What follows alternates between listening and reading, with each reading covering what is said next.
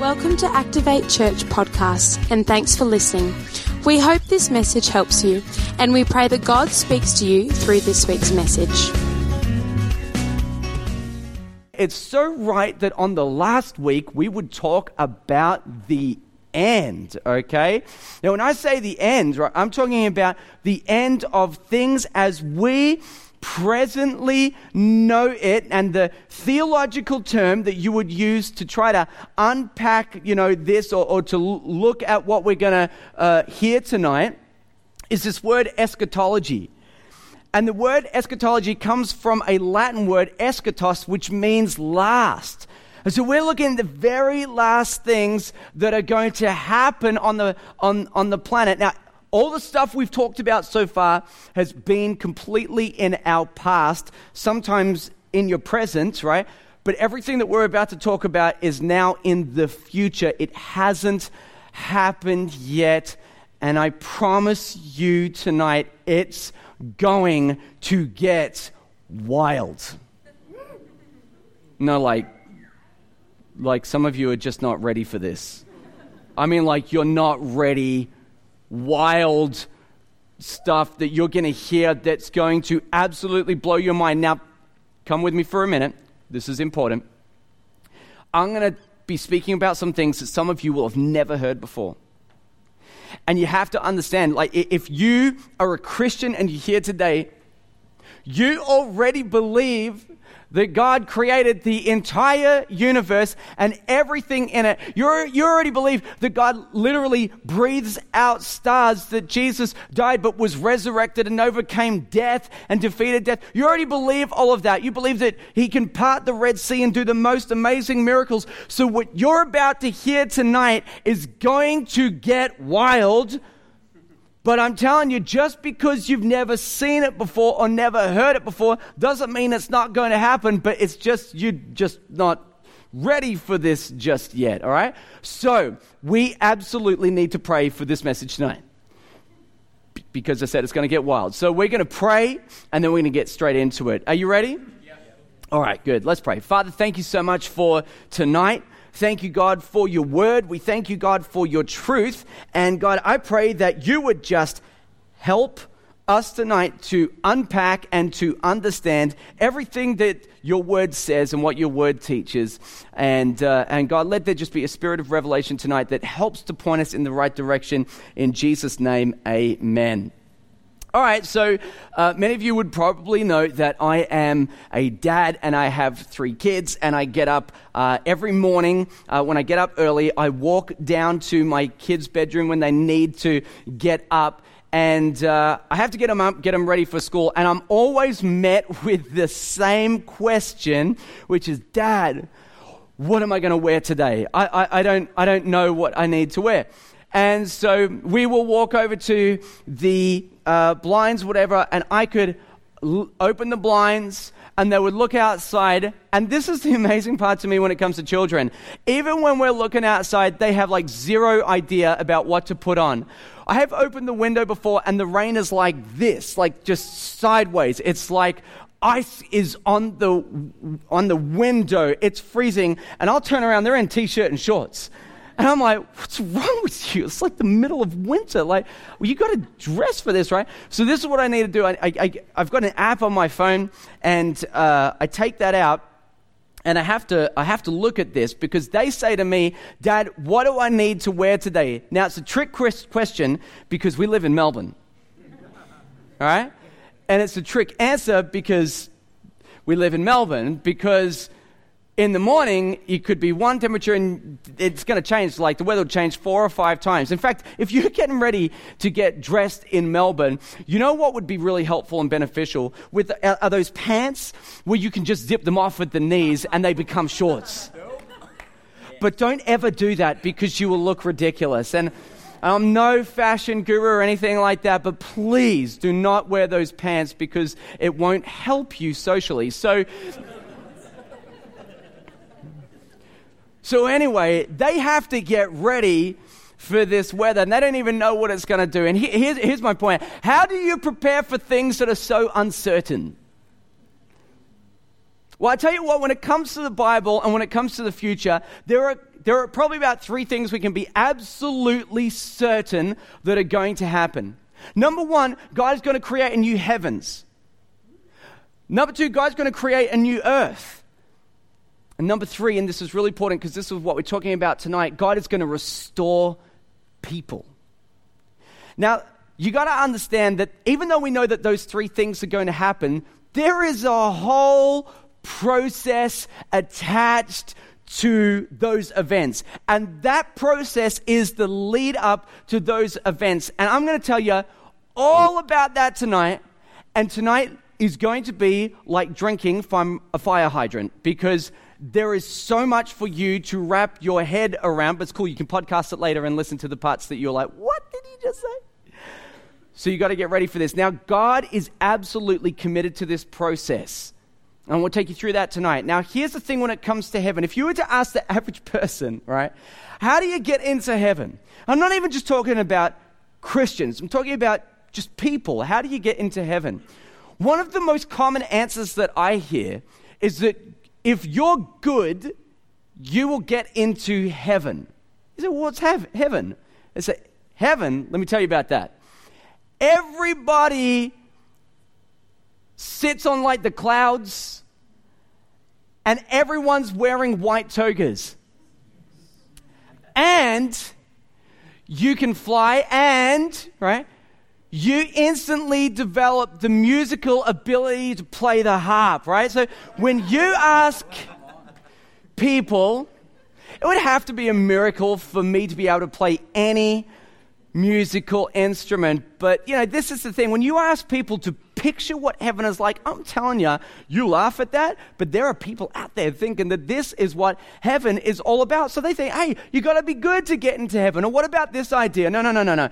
Actually, when you get to heaven, that's when you become good. But you got to know something tonight, is that the Bible doesn't say anything about that. And in fact, that entire belief is so contradictory to what the Bible says about heaven, but also about how to actually get in there in the first place.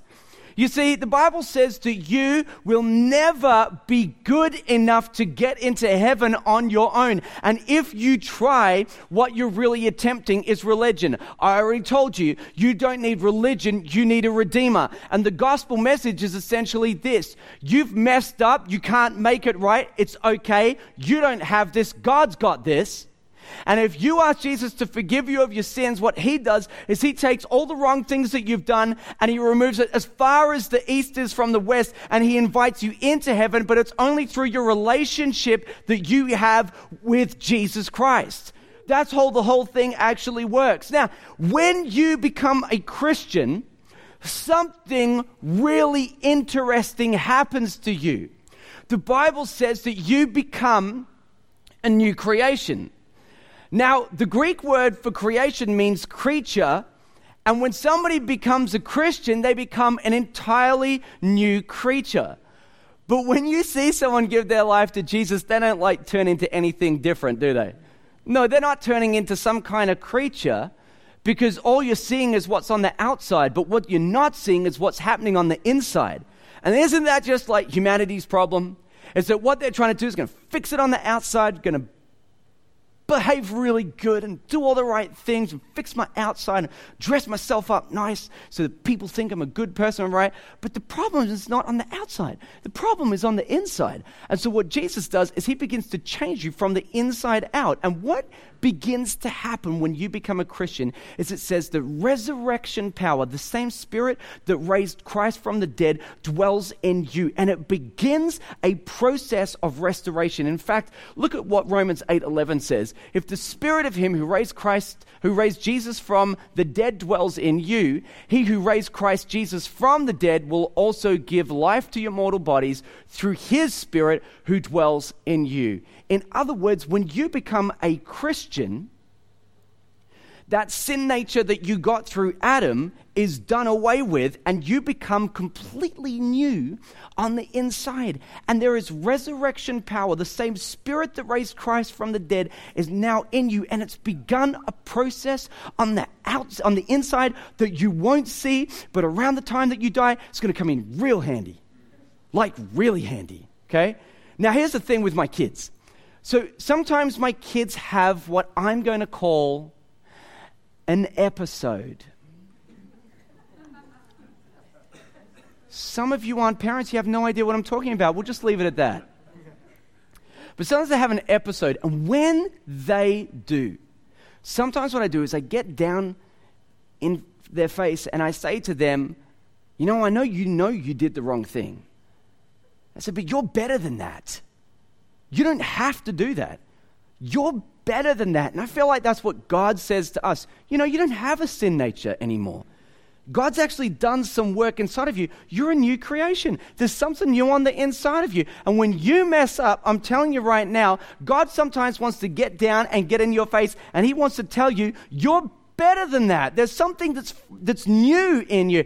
But all of these things that I'm talking about are still in the present. But it's the beginning of restoration. And what the Bible does is it tells us about a whole heap of things that are about to happen in the future. Now, I am telling you right now, I read so much for this message. Now, I know that's not important to you. I just want to let you know how hard I worked this week to bring you this message, which you are going to hear in linear progression, so you understand the process that's attached to the end times. Because when you look at the text, there's some over here, a little bit from over there, and what you have to do is you have to overlap it. But like L'Oreal says, hey, you're worth it. You're worth it. I'm going to give you my absolute best tonight, all right? So here's the thing. The Bible says bits and pieces here and over there, but the Bible is sneaky. And it doesn't tell you everything about everything. Because remember, this is the Word. And remember, Jesus is the Word incarnate. In other words, this message has been brought to you by the same person who, when he was resurrected, surprised his disciples and went into a room and said, hey guys, I'm back from the dead. What's for lunch? Now he is a sneaky kind of guy, because they were all freaked out by that. So what are you doing here? He's like, yeah, I'm hungry, right? So my point to you is that Jesus sometimes just going to show up, and he doesn't tell you everything about everything, but there are some things that we do know. Now, if you ask the average Christian, what happens in the end? Most of them will hopefully say, I'm pretty sure that Jesus comes back. And that is true, but that is like the tip of the iceberg, all right? Because why? Because there is so much more involved than that. And remember, it's sneaky. The Bible is sneaky. So the thing is that we don't know the hour that's happening. We don't know exactly when Jesus is coming back, because the Bible is a little bit like the Melbourne weather. In other words, we can kind of get a little bit of an idea about what it might be like, but it's kind of going to do its own thing at the same time. It tells us a lot, but not everything. But having said that, there are some signs that we can look out for in the lead up to Jesus' return. I'm going to tell you about all of these right now. And just so you know, these are not in any particular order. All right, so here is the first one. It says the gospel must be preached to all nations, right? Now, where did they get that from? Yeah, the scripture right below that says the gospel must first be proclaimed to all nations. That's not hard to understand. That's a very simple one. It's a very easy one, okay? But my question to you is, has this happened or not? It's kind of an interesting thing to think about. Like, for example, well, when was it supposed to have happened? Like, is this the gospel meant to be preached to all nations like today? Or was it supposed to be preached to all nations at the time that they wrote it? Because it would have been a lot easier to reach all the nations back then. But now we just keep growing and populating the planet. There's nations all over the globe right now, and some of them haven't heard the gospel. So we say, hey, has this actually come to pass? I don't know. It depends when Jesus wants to say, it was from the time it was written, but not now. This is the thing. So it looks simple, but we go, well, we're not really 100% sure about when that was supposed to happen. All right, so that's an easy one. Let's look at the next one. There is supposed to be a great tribulation. I feel like they shouldn't have put the word great in front of it because it almost sounds awesome, only it's not. It's like the worst thing that you could possibly imagine is going to happen. The great tribulation. It's like awesomely very negative. This is what it says, Mark 13, 19 to 20. For in those days there will be such tribulation as has not been from the beginning of the creation that God created until now and never will be. And if the Lord had not cut short the days, no human being would be saved. But for the sake of the elect whom he chose, he shortened the days. In other words, this is talking about some events that are going to be so dark, that are going to be so bleak on the planet. It's like, I just think this is going to be horrible. Now, let me ask you again, has this happened? Before you answer, I just want you to think about something. Has this happened?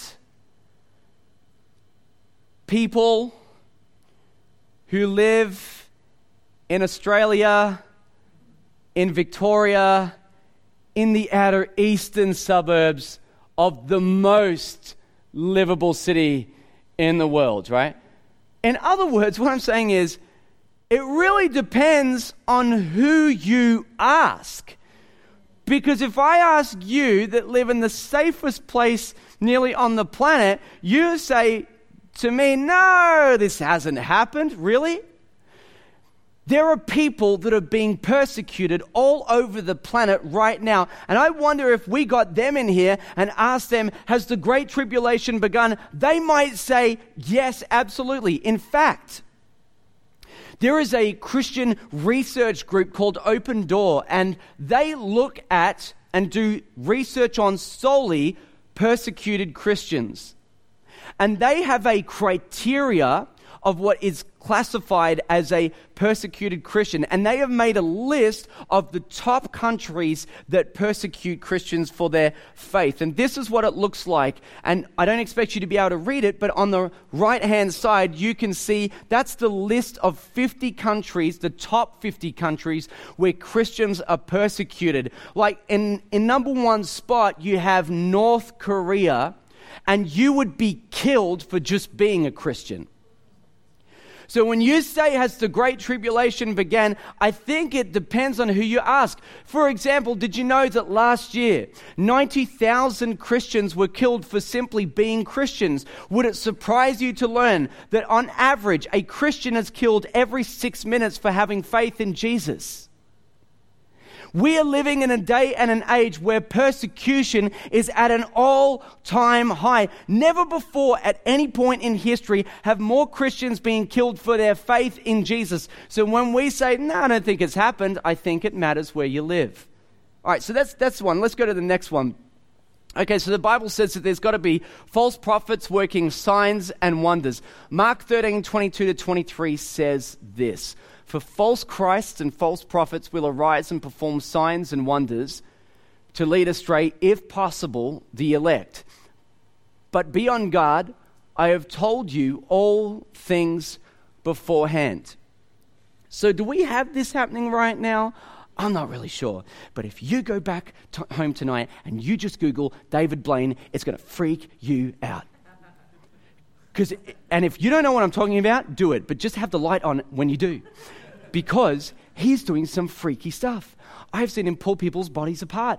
And they're just walking around on their hands. And then he puts them back together. I don't know how he does it. I'm not saying that he's a false prophet. I'm saying crazy stuff happens. And just because you haven't been exposed to it doesn't mean it doesn't exist. But in fact, if you were to look back through history and even just reading the Bible, you would know that when Moses came before Pharaoh, he took his staff and he threw it down.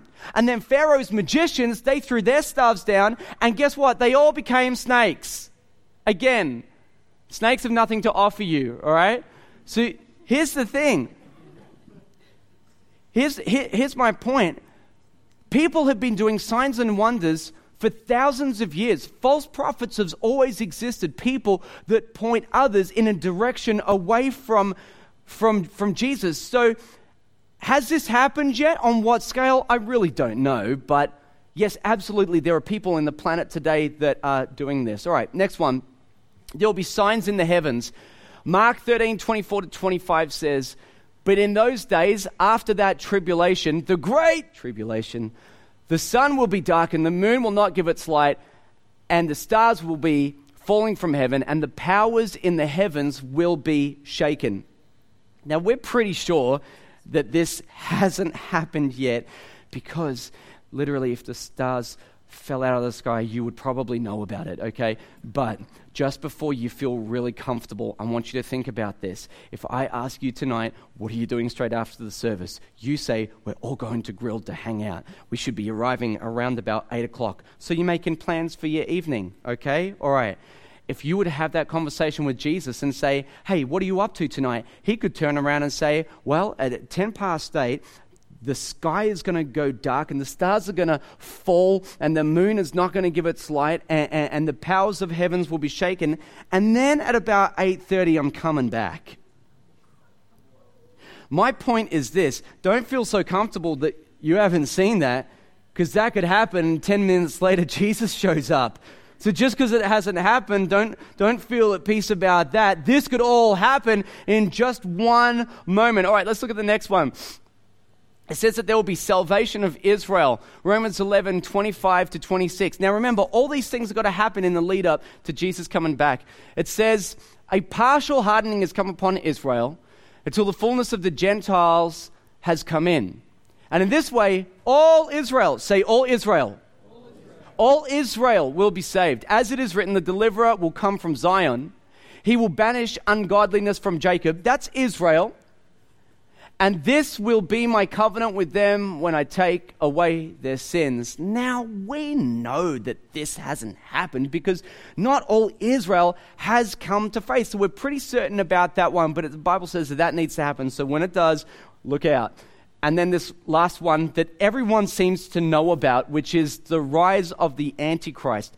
So 2 Thessalonians 2:3-4 says this: "Let no one deceive you in any way, for that day, the judgment day, the day when Christ returns, will not come unless the rebellion comes first, and the man of lawlessness," what a title that is, "the man of lawlessness is revealed, the son of destruction, who opposes and exalts himself against every so-called God or object of worship, so that he takes his seat in the temple of God, proclaiming himself to be God." Now, this is the thing. If you ask people, has the Antichrist come? You're going to get all kinds of answers. People are like, yes, absolutely. I think nearly every generation has said the same thing. Yes, the Antichrist is here, and we know who it is. It's Donald Trump. And we know this because he had triangle cufflinks, which means he was put there by the Illuminati. And the Illuminati own all geometric shapes, including triangles. By the way, you didn't know this, but this is an actual fact. This is an actual fact. If you wear triangles, you're part of the Illuminati. No, this is crazy. But why are there's so many conspiracy theorists right out there? I'm telling you, you think I'm making this stuff up. I've heard people talking about Donald Trump is the Antichrist. Donald Trump is the Antichrist. Really? Well, I reckon there would be people that might have a better profile as the Antichrist than Donald Trump. For example, I personally think that the Antichrist is going to be a whole lot smoother than Donald Trump. And he's probably better at bringing people together as well. So the Antichrist is going to have some skills that we probably haven't seen in Donald Trump yet. But how about this, right? Why wouldn't Emperor Nero have been the Antichrist? And for those of you that don't know, Emperor Nero, he he actually set fire to his own town, to his own city, and then he blamed the Christians, which gave him a reason to persecute them. And he used to find Christians and trap them, and they used to run a stake through them from top to bottom. And then he would line the walkways of his palace with Christians that have been impaled on stakes, and he would set them on fire at night to light the walkway. Now, I don't know but if you ask me, that's a better Antichrist than Donald Trump. Why not Hitler? Why not Hitler? Hitler is responsible for so many people being killed. Was he the Antichrist? Well, here's the truth about that. No, I don't think that Donald Trump is the Antichrist, and I don't think that Nero was, and I don't think that Hitler was, because there's a scripture right after this one that tells us something else. 2 Thessalonians 2:8 says, "And then the lawless one will be revealed," that's the Antichrist, "whom the Lord Jesus will kill with the breath of his mouth and bring to nothing by the appearance of his coming." In other words, when Jesus comes back, he's going to kill the Antichrist. So we know that because those guys died and Jesus didn't come back, they can't be the Antichrist, which means something else. It means that we haven't yet seen him. It doesn't mean that he doesn't presently exist. It just means that we don't know who he is quite yet. Now, you look at all of these signs, and these are all the things that we've got to wrap our heads around. And I'm telling you right now, people have been trying to figure out when Jesus is going to return, and they've been trying to figure this out for so long. And I'm going to do something tonight, and I'm going to tell you something that I believe. I'm not so sure that anyone else has discovered this. I'm about to tell you. Are you ready for this? It's like 3 people. Are you ready? Because I'm about to tell you what time it's going to be when Jesus comes back. You ready? Yeah. All right. It's going to be the morning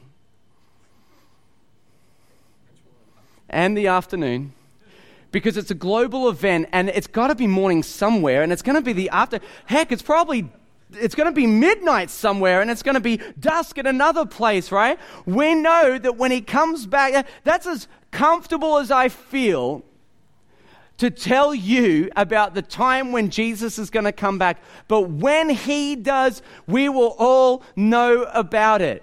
Did you know that there have been people that for years have been trying to predict it and getting it wrong? Like the Jehovah's Witnesses, and just for a little bit of fun, and I'm not making fun, but you get the idea, I thought I would just bring up all the times that they got it wrong. Are you familiar with the phrase, just quit while you're ahead? It's like, when you just kept getting things wrong, wouldn't you just say, no, we're just let it be. We'll just figure it out when it happens, right? But they didn't do it. They said, no, it's going to happen here, and it's going to happen there. And here's the thing about it. This is unbelievable, right? Did you know that in the lead up to a lot of these predicted dates, that Jehovah's Witnesses, what they were doing is they were pulling their kids out of school early, like a month before the end of the world? I don't even know why they were doing that. It's maybe just want to spend a little bit more time with their kids before Jesus comes back. I don't understand it. A lot of them were quitting jobs. It's like they're like, well, we don't need to work anymore. Jesus coming back, I'm not working a day more than I have to. Some people were selling houses. They're like, why are you selling your house? Oh, about a month's time, Jesus is going to come back, so there's going to have to be a short settlement. All right? So we have to fix this thing real quick, all right? This is the thing. I'm telling you right now, you could be so focused on the future that you are of no value to the people around you presently. Don't get so caught up in what might happen and have both eyes on the future, being totally consumed by that you forget to live in the present. You know, just because these things are going to happen, it doesn't change one bit what I do as a Christian. I wake up every day with purpose in my life to worship God and to lead other people to Jesus. And whether those things are happening and they're a month away or not wouldn't make a difference to me. I know that every day I'm going to get up and I'm going to continue to serve my God and serve this church. And it's like, it doesn't have to change your life. But sometimes people get so caught up in it. Let me tell you this, nobody Nobody knows when Jesus is coming back. No one knows the answer to that. But I can tell you a little bit about what the world will be like when he does. So what you had is Jesus came and he gave his life, and we had salvation, and then Jesus commissioned the church. I don't know if everybody knows that here, but did you know that Jesus commissioned the church? It's his idea. So after Jesus was died, buried, and resurrected, it ushered in the age of the church, and we live in that present age right now. So far, all Christians agree on this fact, but they tend to disagree about what happens next. And it has everything to do with this period of time called the millennium. And the millennium is Latin for 1,000 years. And so the Bible talks about this period of time, which I'm going to explain in just a moment, this period of 1,000 years. And when does it happen here? Does it happen there? Is it before Jesus comes back? Is it after Jesus comes back? People are trying to figure it out. Now, there are three main schools of thought. But I'm going to tell you, for the sake of time, about the one that I think is the most accurate based on everything that I've read. And by the way, this is the most widely accepted belief around the process of what will happen when Jesus returns. Does that make sense? Yeah. All right. Now, this is called premillennialism, and this is where it starts to get wild. All right? This is where it gets crazy. So right now, we live in the church age. Now, at the end of the church age, there is something called the tribulation, and we already looked at that. We know what that is. But after the tribulation, Jesus will return. And when he does, this is what the Bible says about his return. In 1 Thessalonians 4, 16 to 17, it says, "For the Lord himself will descend from heaven with a cry of command, with the voice of an archangel, and with the sound of the trumpet of God. And the dead in Christ will be first to rise. Then we who are alive, who are left, will be caught up together with them in the clouds to meet the Lord in the air. And so we will always be with the Lord." So here is what that passage is really saying. It's saying that there is going to come a time where all over the earth, there will be the sound of a trumpet, which will be the heralding of Jesus returning. Sometimes I get into my car and my Bluetooth will automatically connect to the radio, and in the morning, oh, you have no idea, I lead some pretty amazing worship sessions in my car by myself, okay? I will crank the music. And what happens is I get into the car and it connects and it comes on at max volume and it scares me so that I need to go change my pants. Totally freaks me out, right? Now, I think that's a picture of what's going to happen when the trumpets sound all around the world, because suddenly it's going to be this big noise, it's going to be a trumpet, and they're going to say, "Where did the trumpets come from? Hey, everybody, turn your radios down. We can still hear it. Where is it coming from?" Right? And then there's a whole heap of people changing their pants. Because how do we shut it off? We don't know what's going to happen. Now, here's what happens after you hear the heralding of Jesus coming, right? Something happens next. It says that the dead in Christ will be the first to rise. So I want you to stay with me, because we're about to bring this home, and you got to listen into this, because this is where it gets wild. The people, the Christians who have been alive on planet Earth since the beginning, and I don't know how many people God plans to resurrect, but at this very moment, all the Christians, at this point, God will resurrect and they will come back from the dead. Now, their souls have been in heaven, but their souls will be reunited with their bodies. And then it says something which I think is extra cool. It says that those who are alive at the return of Jesus will be caught up in the air. Now, I don't know what that means, but it sounds like we're going to fly. And I'm really hoping that Jesus comes back before I die, because I just think that sounds really cool. So the believers, the ones that have died, they're going to be reunited with their souls. And then after that, the believers that are on earth at the time that Jesus comes back, they are going to be caught up in the air with Christ.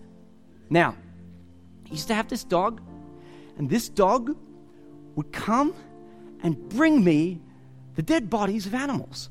like dig up like rabbits and things, and bring them to me. Like a dog is really happy when it does that. Has no idea how disgusting you think it is. And so I would look at these things. I'm like, oh gosh, can you please just take it away? I don't want to see that. What do you reckon bodies are going to look like after they've been dead for like such a long time?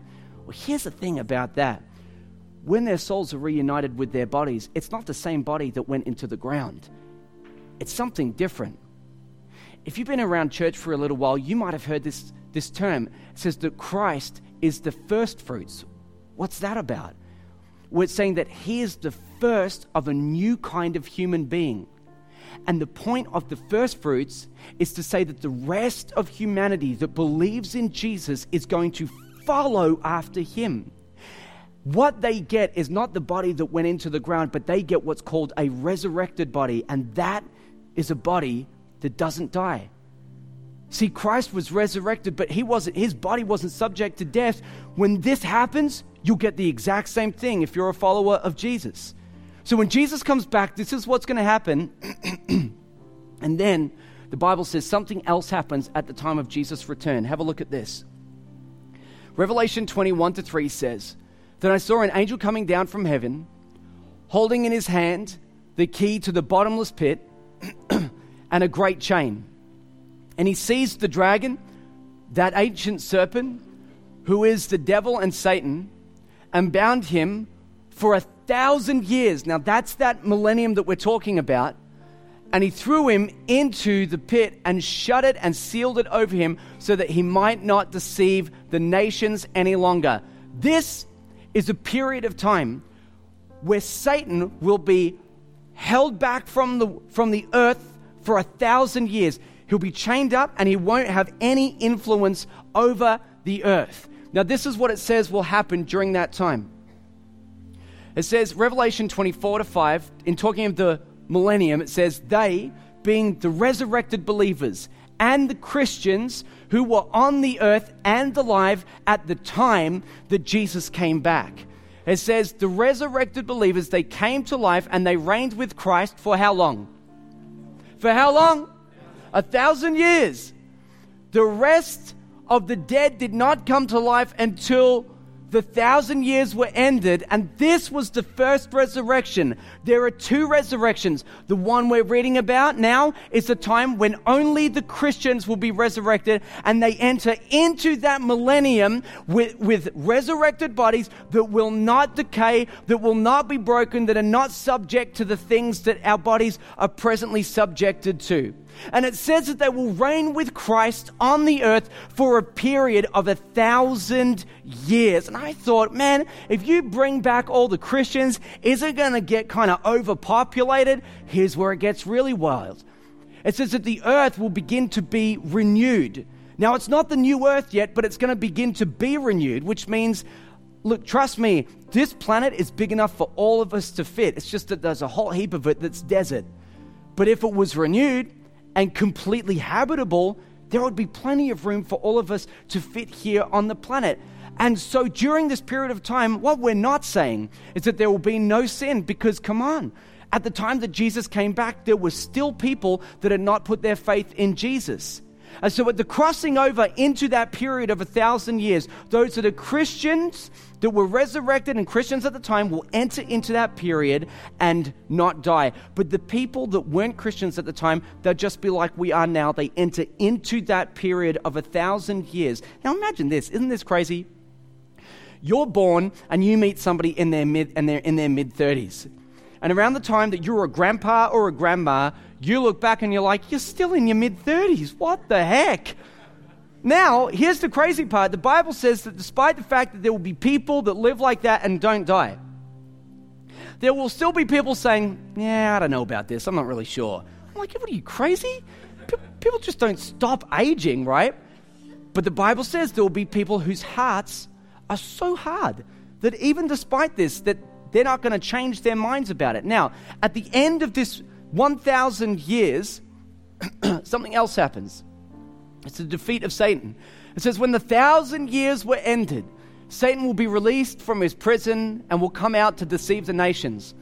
But fire came down from heaven and consumed them, and the devil who had deceived them was thrown into the lake of fire and sulfur, where the beast and the false prophet were, and they will be tormented day and night. At the end of 1,000 years, Satan is going to be released. Why? I have no idea. If you ask me, it's a bad idea. And if God decides to ever run anything by me, I would tell him, what are you expecting from him? He's going to get crazy. Don't you understand that he's going to try to lead this huge war against God's people?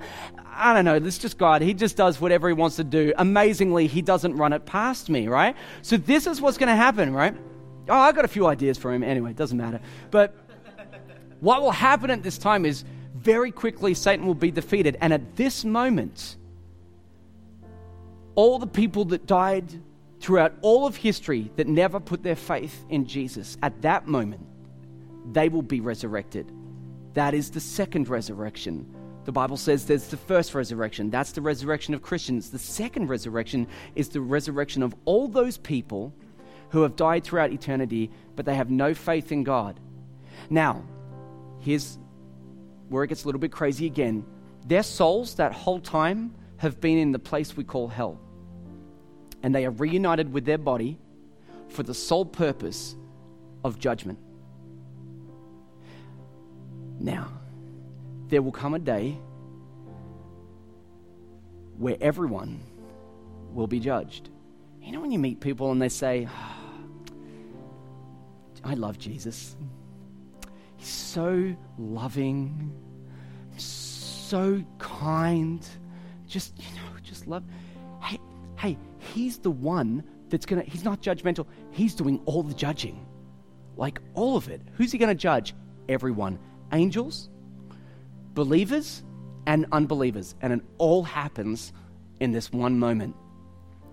See, the angels that get judged, they're the fallen angels.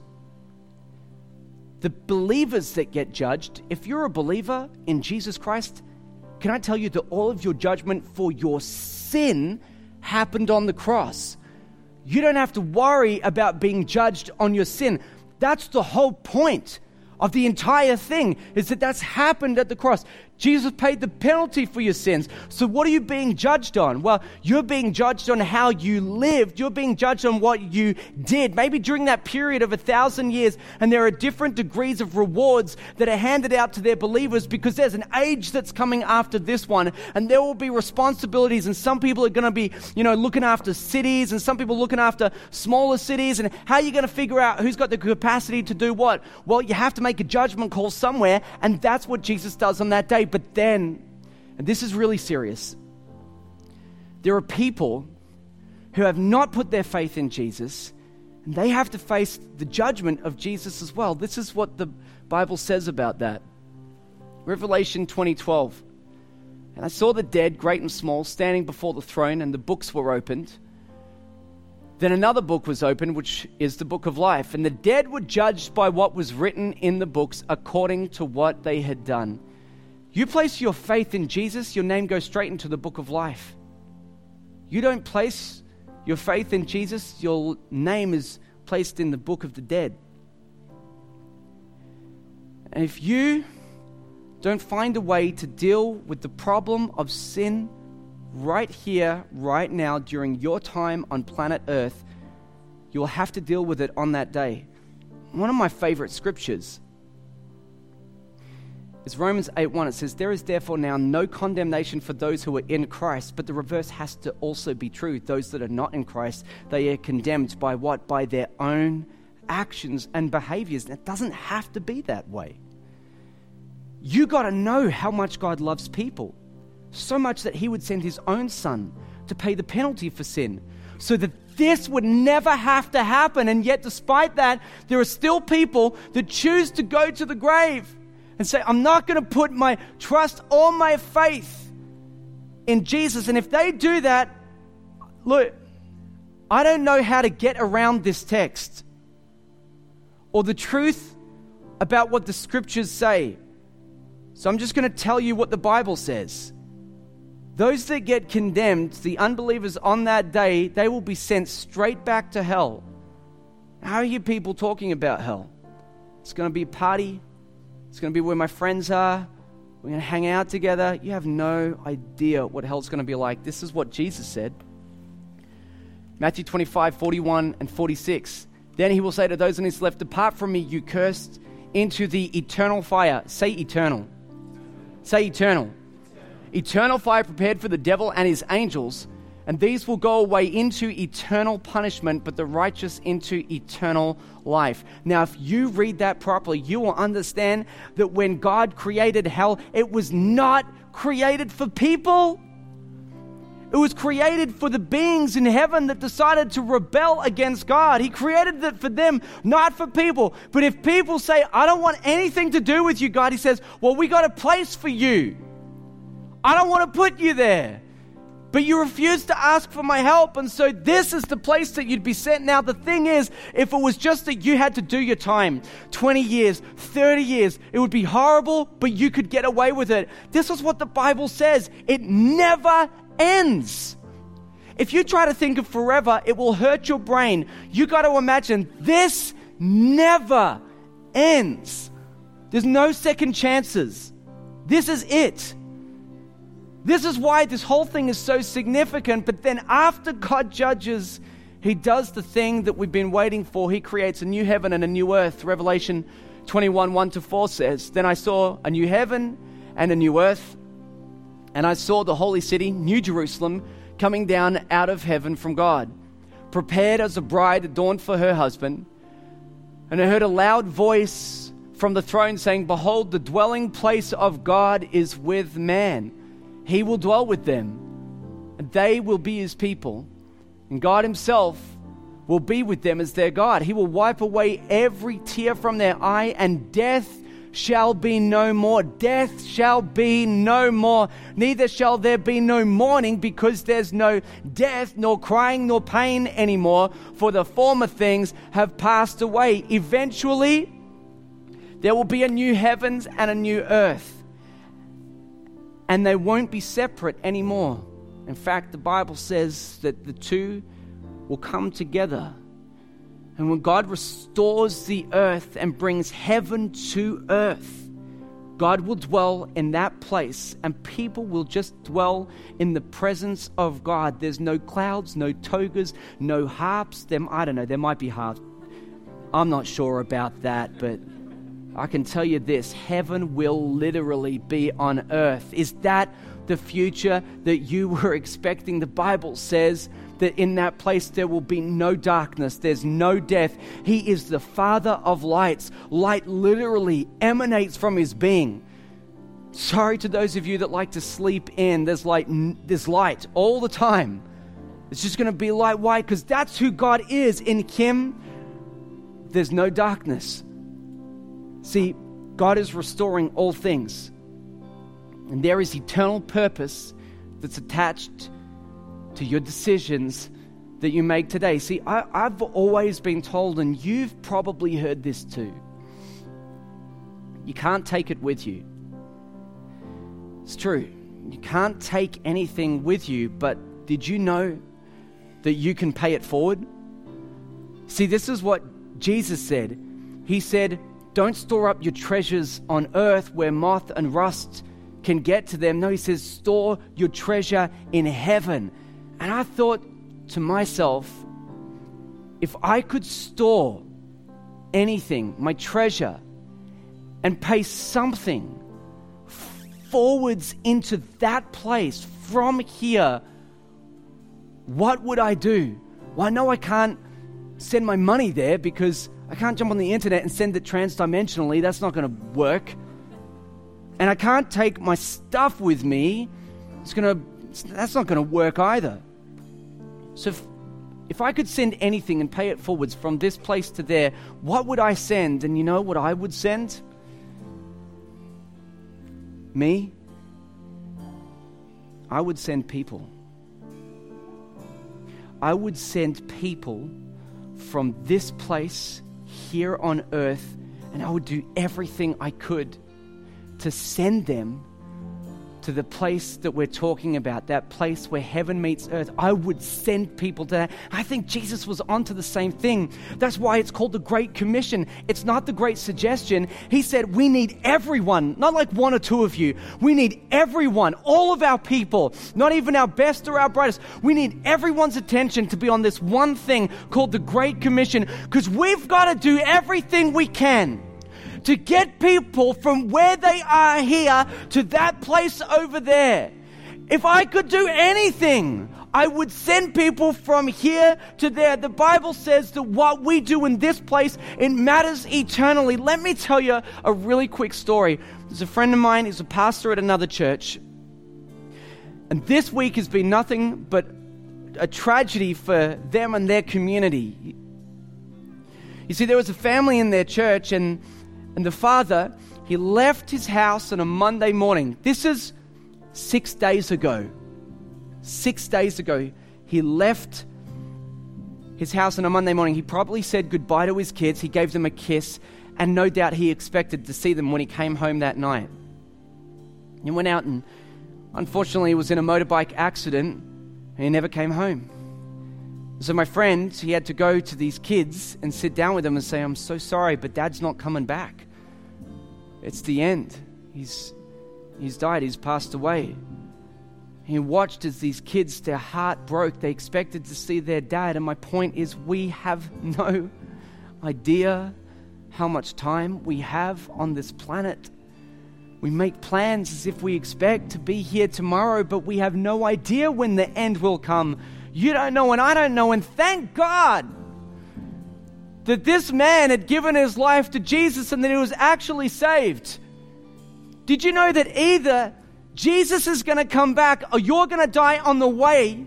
But either way, whatever happens, you need to make a decision about your eternal destiny, and you need to do it while you're on earth, and you never know when your time's going to be up, because eventually your past will catch up with your future. You know what I would do? If it were up to me, I would send you, I would send your friends, I would send your sporting clubs, I would send your cousins and your sisters and your aunties and your uncles. If it was up to me, I would go to your workplace and I would send everyone from your workplace to that place called heaven. But here's the part, it's not up to me. I don't get to do that. I can't make anybody go there. That's something that people have to decide for themselves. That's a decision that you have to make. That's a decision that they have to make. If it was up to me, I would do it. It's not up to me, but it is up to you. Why don't we stand together tonight? We trust you enjoyed this week's message. For any more information about Activate Church, check out our website www.activatechurch.com or download our app online, and have a great week.